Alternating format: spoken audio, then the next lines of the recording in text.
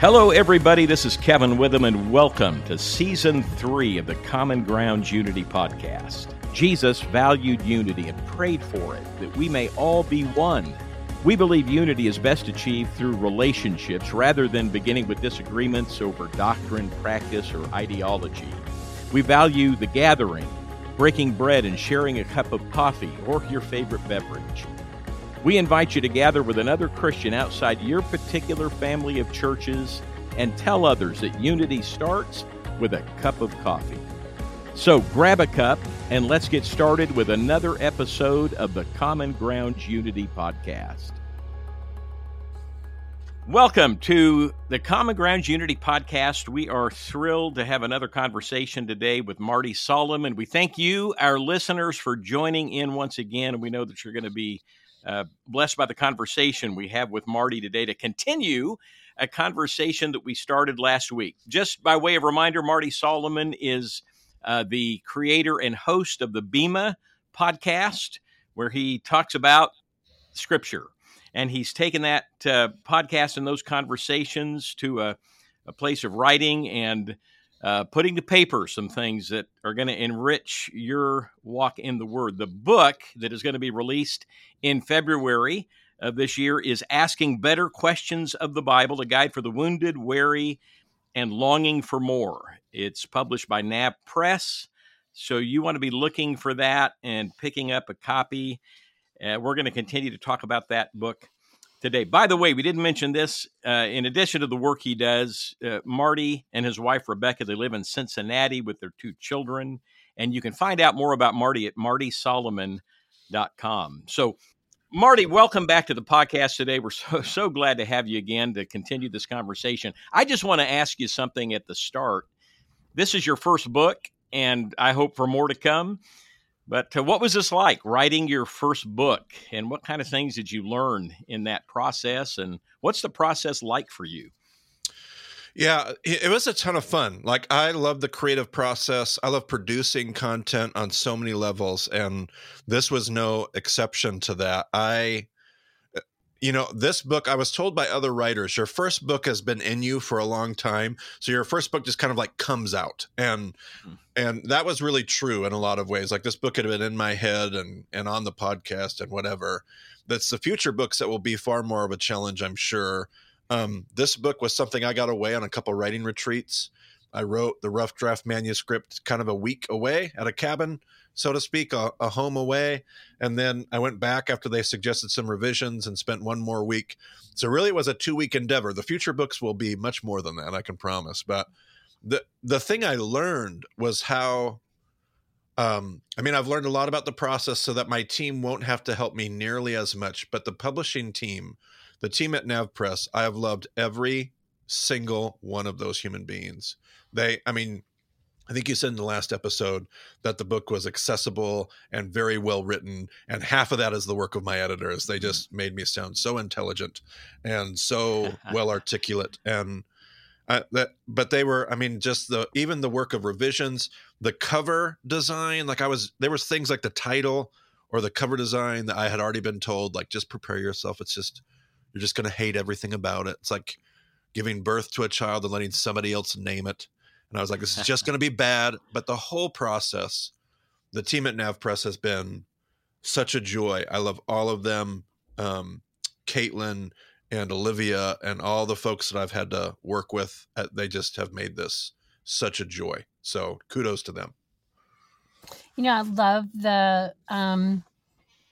the way that you're talking about the process. And it just reminds me of how the body of Christ works together in a way that, we can see you in this book, but then you're also bringing out like how other parts of the body work together to make this even better. And so I think that's really powerful and important and super sweet of you to recognize their contributions in this way. And yeah, I hope everybody will get this book and that there will be lots more after this.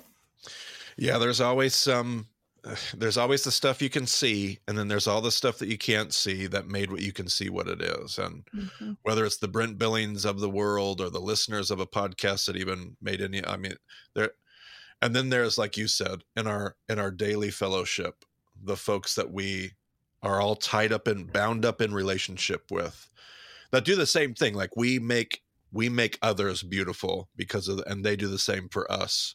And that's how this kind of unity that you guys talk about is supposed to work. So amen to that. Amen. Yeah, absolutely. I was thinking that it seems like today we talked in the last podcast about deconstruction process and a lot more openness to questioning things and whatever. And it seems like one thing that is more prominent now, at least in my experience, is that people hold the view that the Bible isn't relevant today. And what would you say to someone who says that the Bible isn't relevant to our time, to this generation, whatever? Yeah, that statement, in my experience, typically comes from a couple, maybe even more, but a couple different places. One, it can come from a place where people think it's not relevant because the Bible has been rendered irrelevant. It's been talked about in boring, dusty, like static ways. And that's a tragedy because there's so much out there to discuss and learn. Talking about the Bible should never, ever, ever, ever be dry or boring.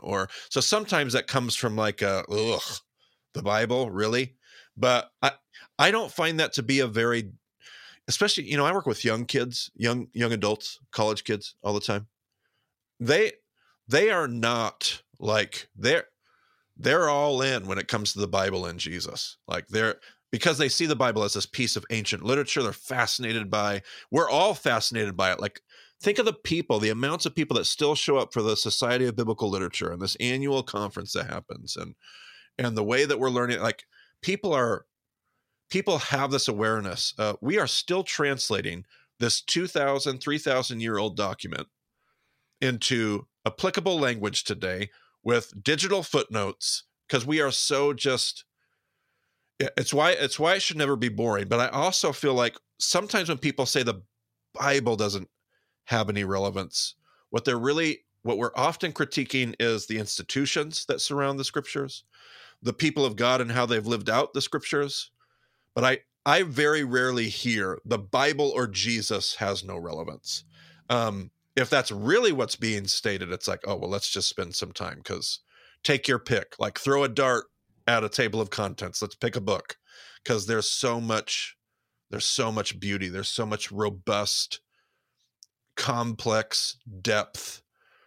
And that's for anybody that handles the scriptures, not just as a teacher or a pastor, but any of us that love the Bible.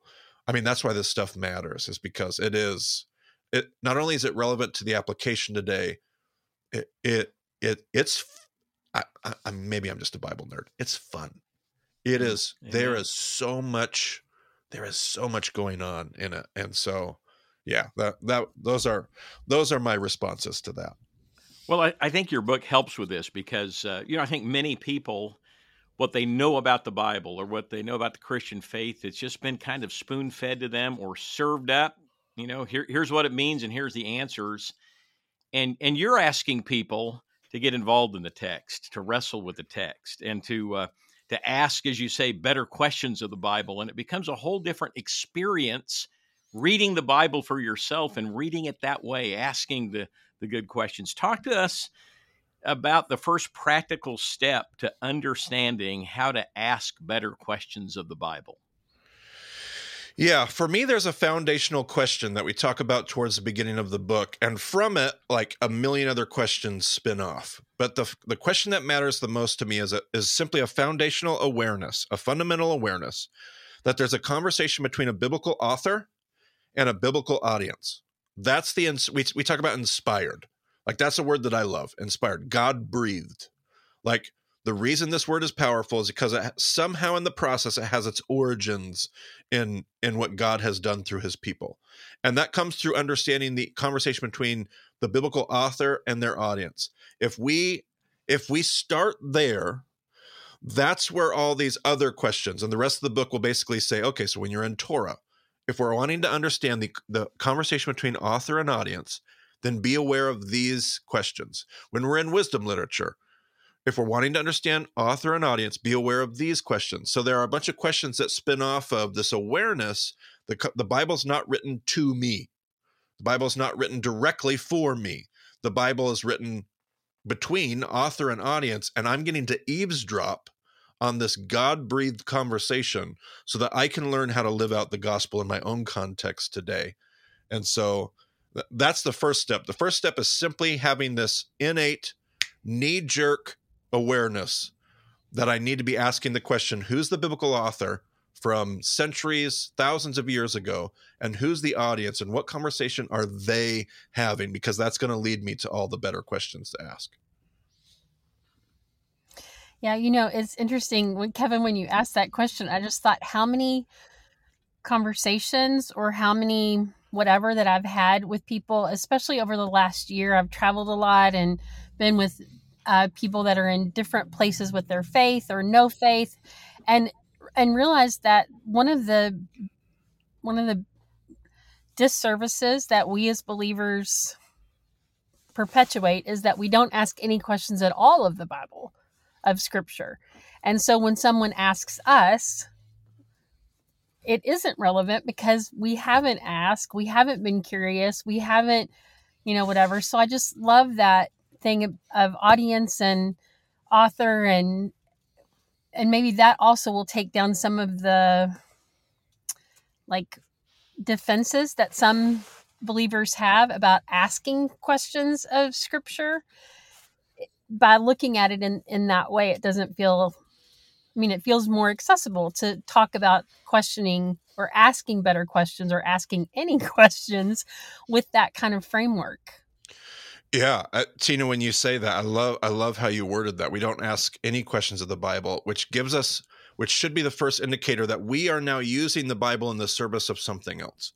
If we're not coming to the Bible with questions, it means that we think we have all the answers. It means that we believe that somebody somewhere figured out the Bible. So now I'm using the Bible to get something else done. I'm leveraging the Bible to proof text, or I'm using the Bible to tell somebody to do what I want them to do, or I'm using the Bible. I'm not actually coming to the Bible to let God use the Bible to change me. And that's one of the most fundamental, that's just a really key insight. And I love that. We've got to be, if we're not asking questions of the Bible, it betrays what we actually think, which is, I already got the Bible figured out. I'm going to use the Bible for my ends, rather than let God use the Bible for his ends in my heart and life and leadership. Absolutely. Hey, everybody, we'll be right back with the rest of this episode. We want to take a moment to thank Mission Alive and Central Christian College of the Bible for sponsoring this episode. Mission Alive equips leaders to start innovative communities of faith focused on transforming marginal communities. They provide church planning training, apprenticeships, consulting, and discipleship cohorts, among other resources. They can also train you to be a nationally accredited coach through Catalyze Coach Training. This 28-week credential will equip you to impact and transform your church, organization, leadership, and ministry. Learn how God can transform your life and ministry by going to missionalive.org. That's missionalive.org, or emailing them at contact@missionalive.org. And Central Christian College of the Bible has low-cost, innovative, and flexible master's programs in ministry, leadership, and preaching that they want you to know about. These 2-year programs are designed to be 1/3 online, 1/3 on campus, and 1/3 supervised ministry by an expert in your interest area. The mentoring courses can offer credit in your local ministry. Graduates like Dr. Don Mahardy and Jonathan Curtis are impacting the kingdom in deeper, more meaningful ways because of their education at CCCB. So find out more at cccb.edu/graduate. That's cccb.edu/graduate.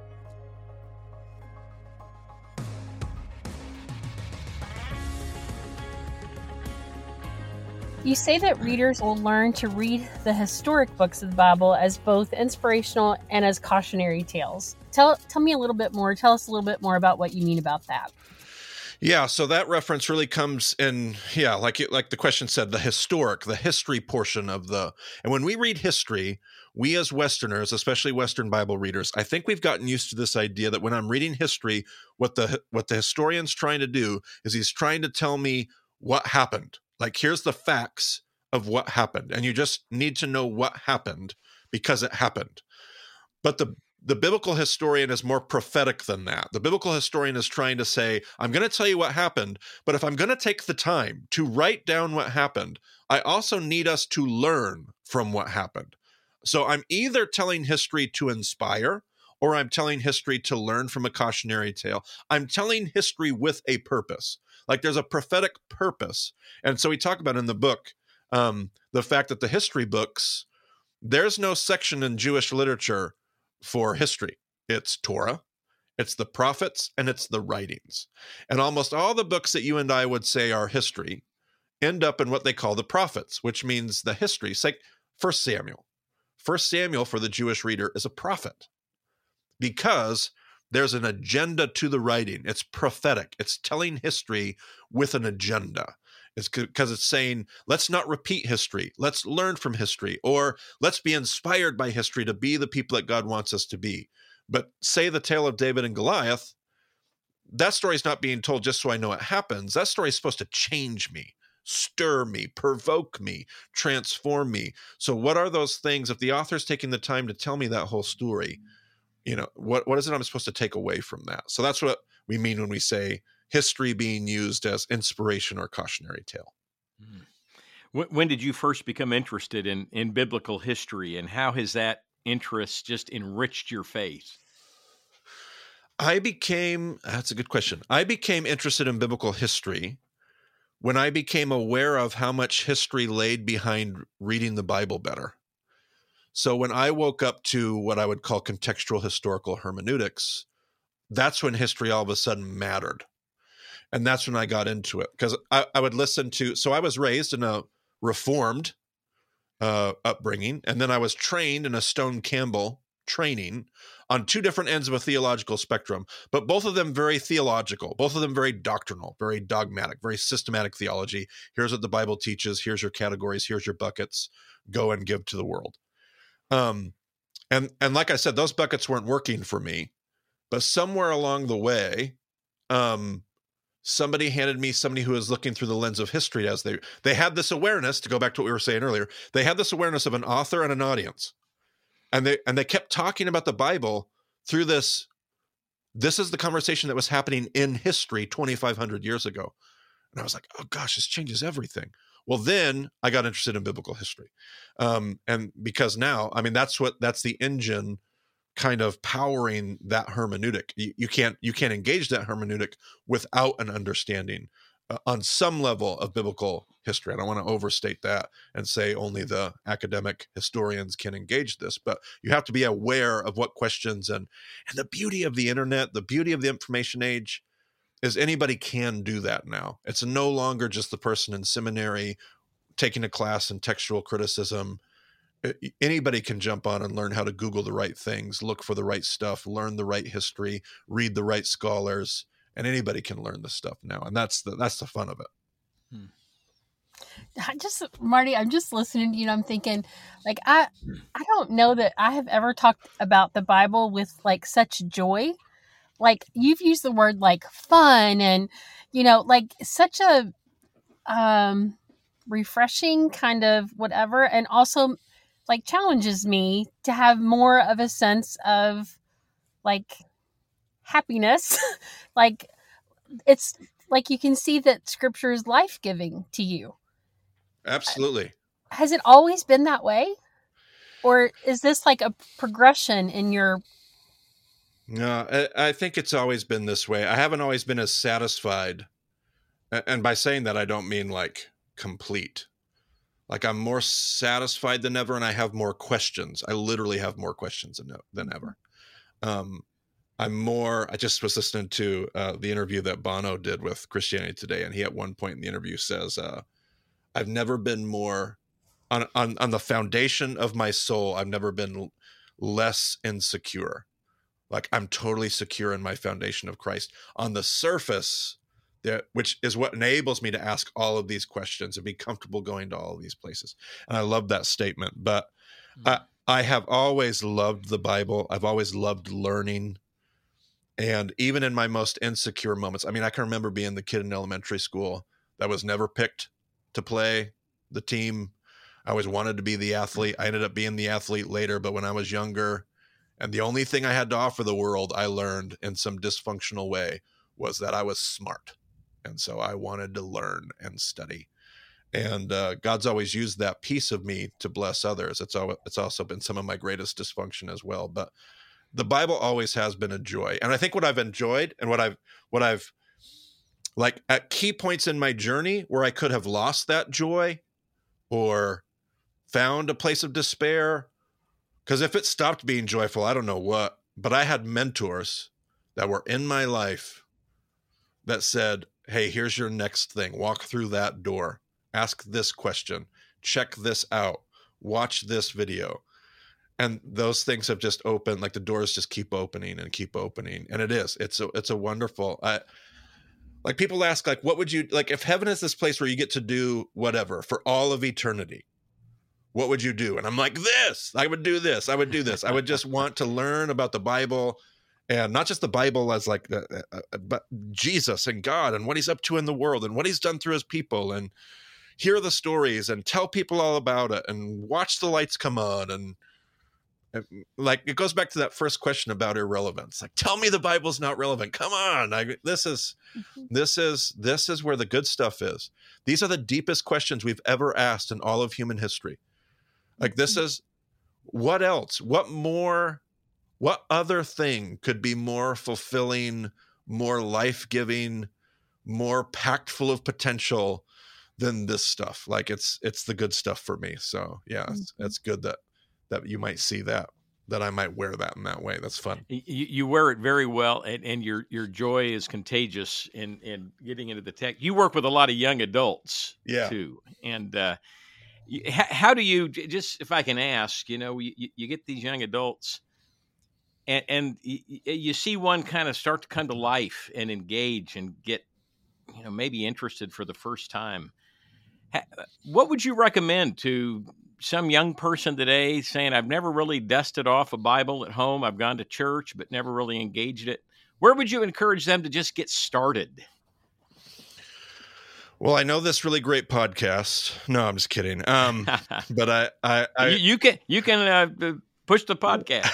Yeah, the Bema podcast I've referred several people who, are really thinkers and trying to figure it out to your podcast, Marty. So I definitely would promote that. Well, the tools are helpful. Like the thing I would always tell people is just get the Word of God in you. Like, it's like prayer or anything else. It's full of the Spirit of God. Like we're told in Ephesians, the sword of the Spirit, which is the Word of God. Yes. So the Holy Spirit and the Word of God have this, whatever that relationship is, there's a relationship there. And so just like I could tell somebody with full faith and assurance, if prayer is your thing, man, you go pray because you'll meet Jesus. I can also tell somebody, just get the Bible in you. And it doesn't have to be, I'm not talking about whole Bible books. I'm not talking about, what if you memorized one verse a week for the rest of this year? I'll give you a couple weeks to take vacation or screw up or whatever. That's 50 verses. That's 50 verses a year. Tell me that's not going to change a person's life. Tell me God's not going to start to shape your heart. Tell me that those 50 verses aren't going to find ways of coming out of you into other people. Tell me, like, we're not talking about crazy amounts of, running off into the desert and becoming an Essene or being like Marty and, writing.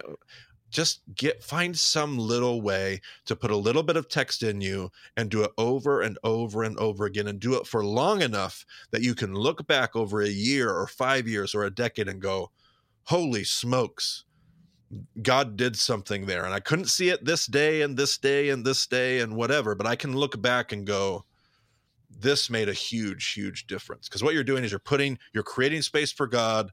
God fills that space. And now we're off to the races, because who knows what kind of fruit God's going to bear with that. Man, that's great. Mm-hmm.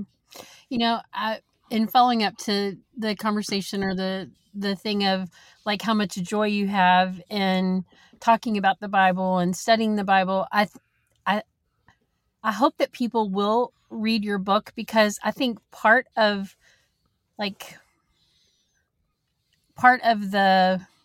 like emotion that I hear is because you do know how to ask good questions. And so asking good questions of scripture brings that to life in a way. And so like, I hope that people will use your book as a resource to figure out how to ask better questions, so that we can also have this sense of like fun in reading scripture because we have better tools. So I really appreciate that you are sharing a resource with us on how we can like have that kind of joy in reading and understanding better what scripture is trying to teach us. So Common Grounds Unity is a unity movement, and we're seeking to be, in part, the answer to Jesus' prayer for unity in John 17. How does asking better questions of the Bible lead to unity of the Spirit in the bond of peace? How does it help us better fulfill the role of being unified? Man, with where we're at in the church and the world today, it's everything. I don't know if we'll find it without learning how to ask better questions, because what we've done for the last century or two, or maybe the last 3 or 4, this modern era, is we've used the Bible to very clearly articulate who we are and essentially why we're right. I think the beginning of the 20th century made us even more nervous. The rise of fundamentalism as a response to liberalism and textual criticism, this movement of making sure we're confident, that we're sure of ourselves, that we use scripture. We just don't use scripture in a way that unifies. We use scripture in a way that clearly delineates and is, I don't want to say is divisive, but the application of it shows why I'm not like you and why you're not like me. And here's why I'm more right than you. And so if we don't learn how to ask better questions of the Bible and have a better reading of the Bible, we're never going to be able to particularly use the Bible or let the Bible bring us to more unity. But if we can learn how to ask better questions of the Bible, it's not that we have to get rid of all these beautiful distinctions or the convictions that we hold. We don't have to get rid of any of that, but a better reading of the Bible and better questions is going to invite us. It's going to pull us towards a table. And really, it's where I know for so many of us and your listeners, we're coming from a Stone Campbell tradition. I mean, that's the foundation of our movement, was a group of people that were just going to the Bible with the same wide-eyed wonder. We're just going to read it and do what it says. And what it was doing, it was pulling Baptists and Presbyterians together and Methodists, and it was pulling people together. And it's because they were asking a different set of questions for their day and time, which can no longer be the questions that we're asking for our day and time. But asking the right questions is what pulled them together then, and it's what's got to be able to pull us together now. So I do think that there's a better reading, and I do think it has everything to do with unity. Yeah, it was one of the early movements to deconstruct much of what was being said and then hopefully build back better. And isn't that a great call for every generation? Kevin, stop it. You're preaching. Don't get me going. Marty, this has just been a terrific couple of podcasts. We always so enjoy having you with us, and we know that our listeners enjoy hearing these conversations as well. One of the things we did last time we were together, we kind of wrapped things up with a little lightning round. So will you go back with that? Was fun. I think people got to know you a little bit more outside of your just your theology work and your ministry work. So can we throw a few more at you? You got it. It was the fun part. Let's do it again. All right. And we won't go back to cartoon characters. Yeah, don't do that again. I don't know if I found an answer between now and then. All right, let me launch this off. If you owned a boat, what would you name it? Oh, I would name it. What would I name it? I would name it. I feel like I want to name it. I want to go back to my root. I'm going to name it Shekinah. Oh, there we go. The glory of God. That's what I'm going to name my boat. There you go. Oh, I like that. And hopefully no smoke rises up from it. Yeah, well, I hope not. Not the bad stuff. Okay, sushi or never sushi? Sushi's my favorite food. Really? We're not just answering. Sushi is my favorite food. Marty, what's your favorite food? Sushi. Boom. Love sushi. Okay, forget all this stuff about unity around a cup of coffee. I'm for unity around some good sushi. I like that. Absolutely. Do you have a favorite city besides where you live? Nobody is going to hear this well, but Vegas. Because what happens in Vegas stays in Vegas. I love the entertainment and the shows there. I got one of my executives that lives there. I just love that place. Like if you were to ask me where if I had to pick somewhere to retire other than home, it would be, I want to go retire to Vegas because my wife and I would just love it there. And not for wrong reasons, all the right reasons. All right. Well, hey, and there's actually some great churches in Vegas. And, absolutely. Good things happen in there. There's ministry to be done in Vegas. Do you have a favorite season? Winter. No question. I have this saying, I can always put more layers on. I can only take so many layers off before I get arrested. So I love to bundle up, wrap scarves around my neck, put my beard underneath something soft and warm. I will do more walking in winter than I will spring or fall or really? Obviously. So I just love to be out in the cold. Yeah, love it. That's me. I love the winters here in San Diego. You know, it gets down into the low 60s and just beautiful. I'm with you. Yeah. Amen. You're crazy. Okay. So cake or pie? Pie. Now get that cake nonsense out of here. All right. What kind of pie? Cherry.